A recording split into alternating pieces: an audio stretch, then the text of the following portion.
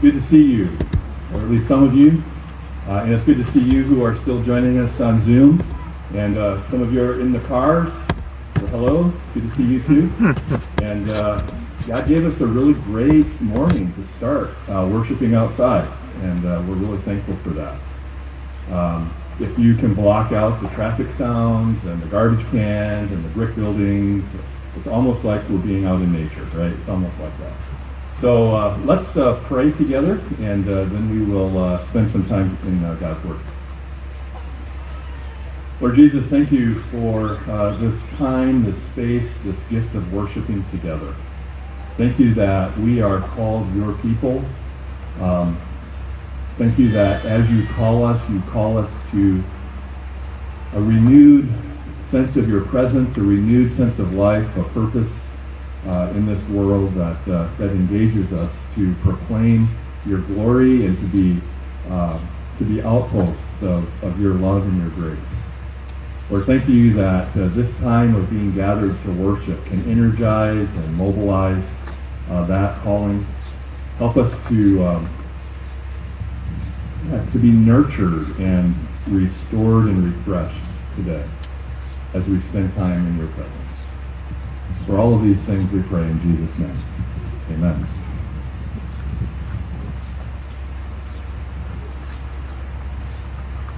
So when we began this quarantine season, we didn't have the luxury of knowing that it was about to start.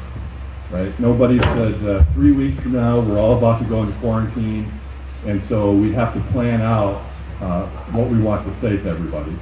And so there was no wondering about what's the last word that we say to a congregation gathered in a sanctuary before we all disperse for months. There's no preparation for one final series to send us all off and into quarantine. It just sort of happened to us.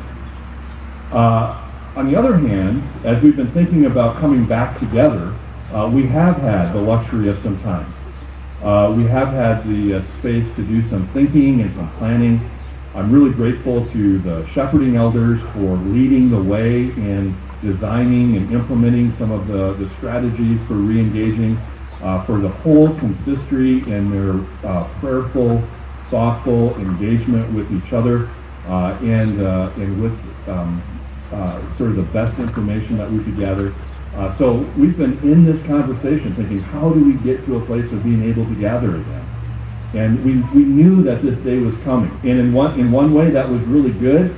It was good to have that to look forward to. It's good to know that it was coming. But on the other hand, all of a sudden I felt this tremendous pressure, right? What do you say when you're back together again for the very first time? It feels like a brand new church launch just beginning. And so that's a challenge and a pressure for a preacher. Adding to that, I suspect that as we gather here today and on Zoom, that the needs and the expectations that we bring are just all over the map. I suspect that as we gather here today, we come from some very different places, experiences. We come with some very different kinds of hopes. And so I thought that what we would do is turn to the lectionary, the common lectionary, and use the lectionary readings as the outline of our teaching for the summer season. I had a professor in seminary who used to say one of the great values of the lectionary, which is just a sort of list, a design of scripture passages that the whole universal church is invited to use. And this professor said, one of the great benefits of the lectionary is that it delivers the congregation from the whims of the preacher. And so today we have a prescribed lectionary reading, and you will be delivered from the whims of the preacher. I'm pretty sure that if I had the time to sit down and finally figure out what to say, I wouldn't necessarily have turned to this particular psalm. But this is the psalm that the lectionary gives us today. And as we hear God's Word, I think that we'll discover that it actually does address the whole array of needs and expectations, hopes and fears that we bring with us today to this regathering. And incidentally, the lectionary is organized in church seasons, or seasons of the church calendar. And so we're in a particular season, and any season that isn't Advent or Christmas or Lent or Easter or Epiphany or Pentecost, right? All of those seasons that we know about. This season that we're in is called Ordinary Time. And this is the second Sunday of Ordinary Time. And so you might think that this is really unusual and that this is really novel, but this is ordinary time for us today. And so as we come, the word from God's from the Bible today in ordinary time is Psalm 100. Psalm 100 says this: "Shout with joy to the Lord, O earth. Worship the Lord with gladness. Come before him singing with joy. Acknowledge that the Lord is God. He made us, and we are his. We are his people, the sheep of his pasture. Enter into his gates with thanksgiving, into his courts with praise. Give thanks to him, and bless his name. For the Lord is good. His unfailing love endures forever, and his faithfulness continues for each generation." We'll ask God to bless us reading his holy and inspired word. On this ordinary time Sunday that happens to fall during a time that seems far from ordinary, we hear the words of this psalm, these declarations, this invitation, this command really, that says, come and praise God, express joy, sing, worship, do what you're made to do. And as we hear those words, one writer said this sort of peppy psalm, I suspect that the words of the psalm land very differently on many of us today. For some of us, we hear the words of the psalm and we resonate deeply and profoundly with this call to come and to sing and to lift our hearts and to worship with joy. It thrills our spirits to be able to gather, even in this way, to come and to worship again with God's people. Just coming to worship practice this past week, when we were setting up and doing some run-throughs of some of the music out here, worship practice was emotional. It was like reconnecting with a long lost family member. And in many ways, that's an appropriate response.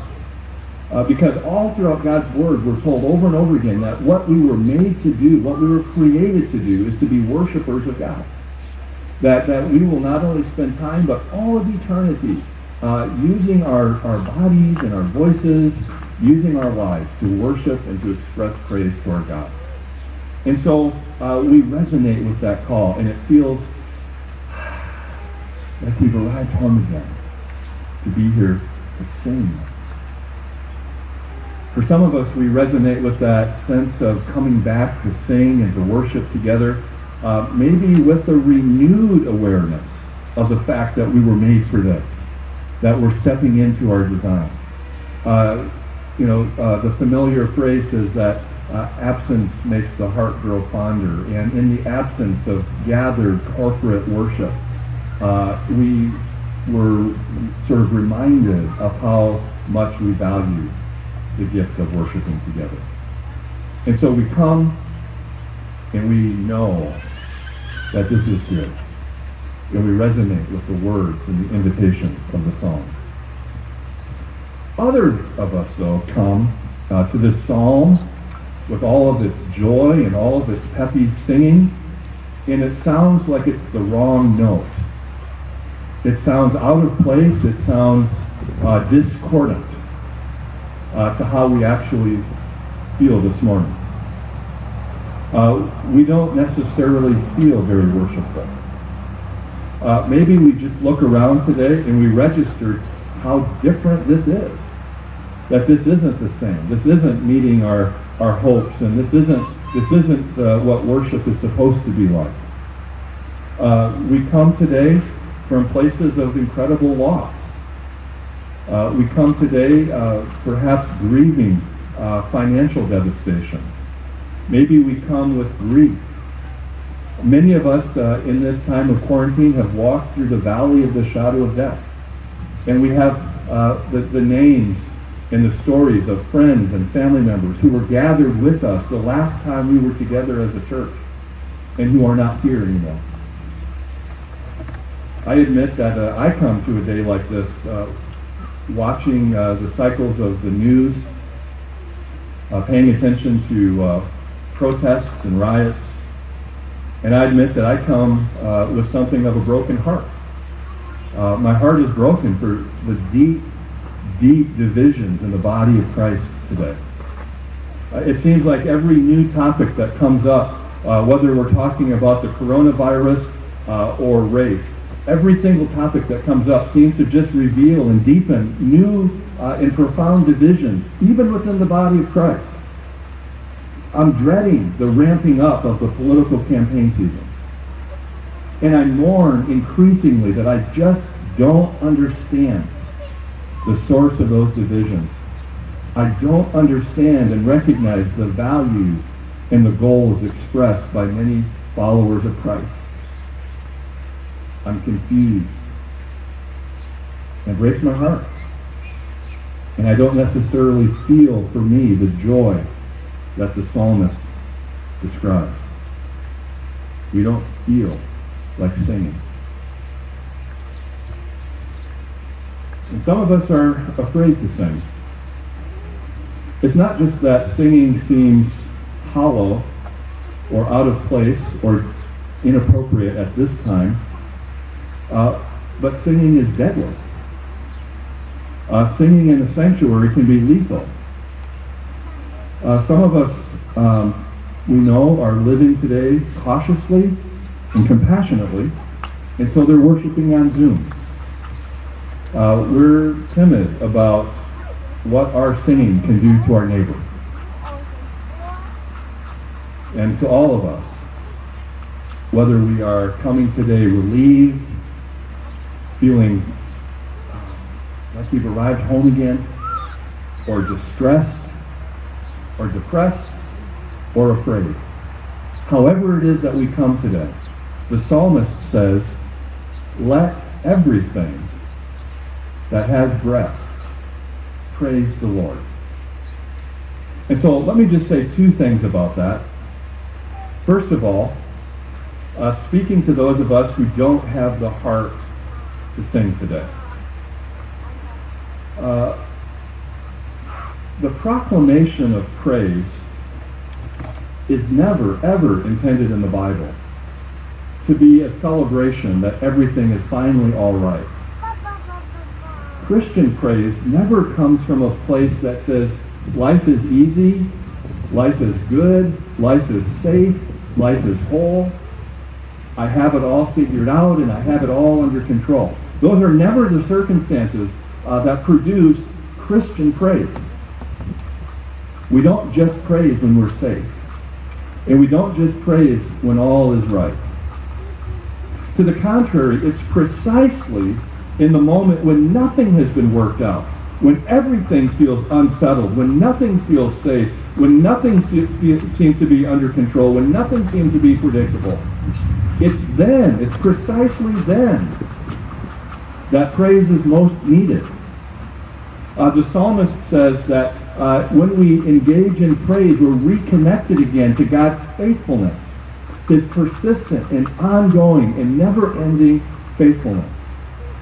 Praise is the way that we take hold of God's hand in the dark. Shadrach, Meshach, and Abednego praised God in the fiery furnace before they knew what the outcome would be. Daniel praised God in the lion's den before he knew that he would be delivered. Jesus praised God in the garden and on the cross. Paul and Silas praised God. They worshiped God from the depths of a dungeon cell. Praise for Christians is engage in the depths, from the sorrow, in the darkness, because it's how we hold on to the faithfulness of God again. John the Revealer was going through a time of exile and imprisonment. And while he was on that island of exile, if anybody needs a mask, by the way, we have some available. The Holy Spirit is distributing them as we speak. John was on the island of Patmos when God pulled back the curtain. And if you recall, the angel of God said to John at that point, John, I want to show you right now what is most real, what is most lasting, what is most permanent, what matters most. And what John saw in that moment was this. He saw a picture of unceasing worship and unceasing praise. Not a picture of what would be someday, but a picture of what is happening right now. John saw a picture of praise that is occurring in this moment, at this time. He is worthy. He is worthy. He is worthy. That song is going on at this time. And you and I are invited to join in with our own songs, with our own praise, with our own singing, with our own celebration. And as we do, we find ourselves lifted again before the throne of God. And the second thing that I want to say is this. And this one is to those of us who are feeling a great sense of relief, a great sense of joy, a sense that we're back doing the thing that we were made to do, like we're back where we belong. The proclamation of praise that we're feeling in our bones, that we're called to do, is not just for you. The point of the church has never, ever just been to come together so that we could praise together. But the psalmist also says that the song that we sing and the worship that we lift is also intended for the world. The psalmist begins with a picture of the whole earth worshiping God. He envisions a day when all of God's creation bends the knee before God in worship. It's a vision that is global, cosmic even. The church has always lived in this rich tension of being both gathered and sent. We're the gathered people, and we are also the sent people. And the reality is that they both require each other. It's like breathing in and breathing out. And so today, if you're finding yourself mostly relieved, grateful to be back, grateful to be gathered again, allow that same desire to be nurtured in you to be the sent out ones also. You were equally made for that. The song that you sing here today is a song that the whole world needs to hear. It's a song of healing, and it's a song of hope. The gospel lectionary reading for today is a reading that pairs really well with Psalm 100. It's a reading from Matthew's gospel. And in my translation, it's described, Jesus is sending out the 12. And this is what we read in Matthew 10. Jesus sent the 12 disciples out with these instructions. Go and announce to them that the kingdom of heaven is near. Heal the sick, raise the dead, cure those with leprosy, and cast out the demons. Give as freely as you were given.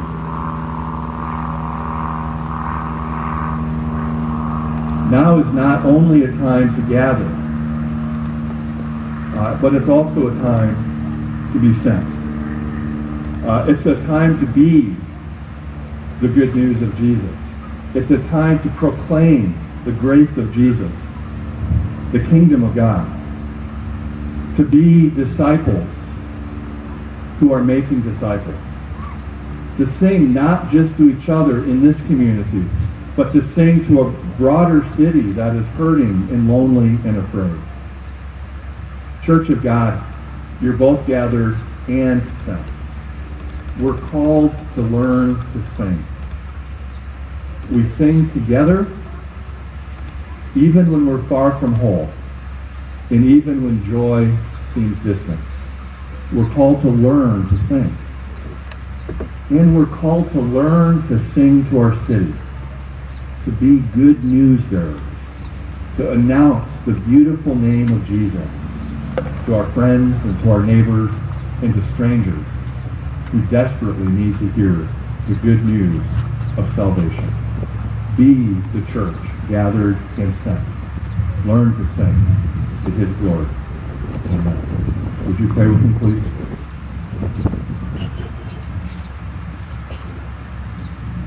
Lord Jesus, thank you for this time of being together in your word. Lord, however it is we've come today, whatever our need, whatever our hope and expectations, whatever our fear, whatever it is we're missing, whatever it is we're seeking, Lord, I pray that your word today, this invitation to be people who call on your name, that it would find a home in our hearts, that we would be raised to new life with your Son, and that we would live that abundant life in our city. Lord, thank you for gathering us, and thank you for sending us. In Jesus' name, amen.